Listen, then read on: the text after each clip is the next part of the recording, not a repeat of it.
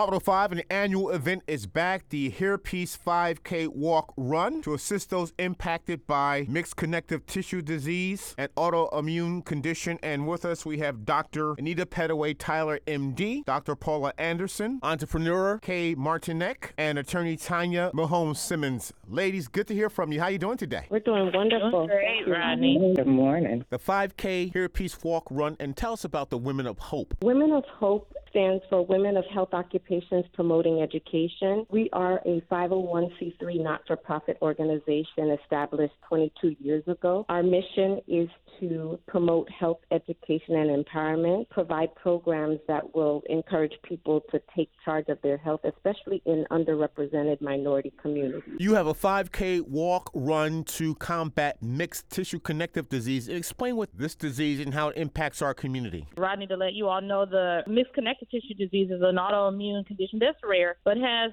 certain characteristics of fatigue, hair loss, joint pain, fever, and can be debilitating for those who suffer from it. In order to empower the community, you have a fundraising 5K walk run taking place on Saturday. The walk will be on Saturday, October 29, 2022, Miramar Regional Park at 16801 Miramar Parkway, Miramar, Florida, 1 mile west of I-75. The race starts at 7:30. We start registration at 6:30. For them to register for the 5K, it's www.hairpiece5k.com. And we have a Grand Marshal, Dr. Chartris Culpepper, and she's going to be leading the way. And then we also have an ambassador, Ms. Tanya Mihommes, Esquire. Hairpiece 5K walk run, who benefits? The Hairpiece 5K walk is designed to raise funds and bring awareness to mixed connective tissue disease. So we raise funds for those who are suffering from the disease and their families to help them with wigs and also to help them with other services that they need. Those that want to participate in the 5K Hairpiece walk run, what's the cost to participate? $35 for adults and $15 for children. There is a fee to enter the park of $1.50. They'll participate in the run walk. They will receive a T-shirt and a medal. The winners of each race will actually receive a prize. Also, Rodney, the race is going to be timed.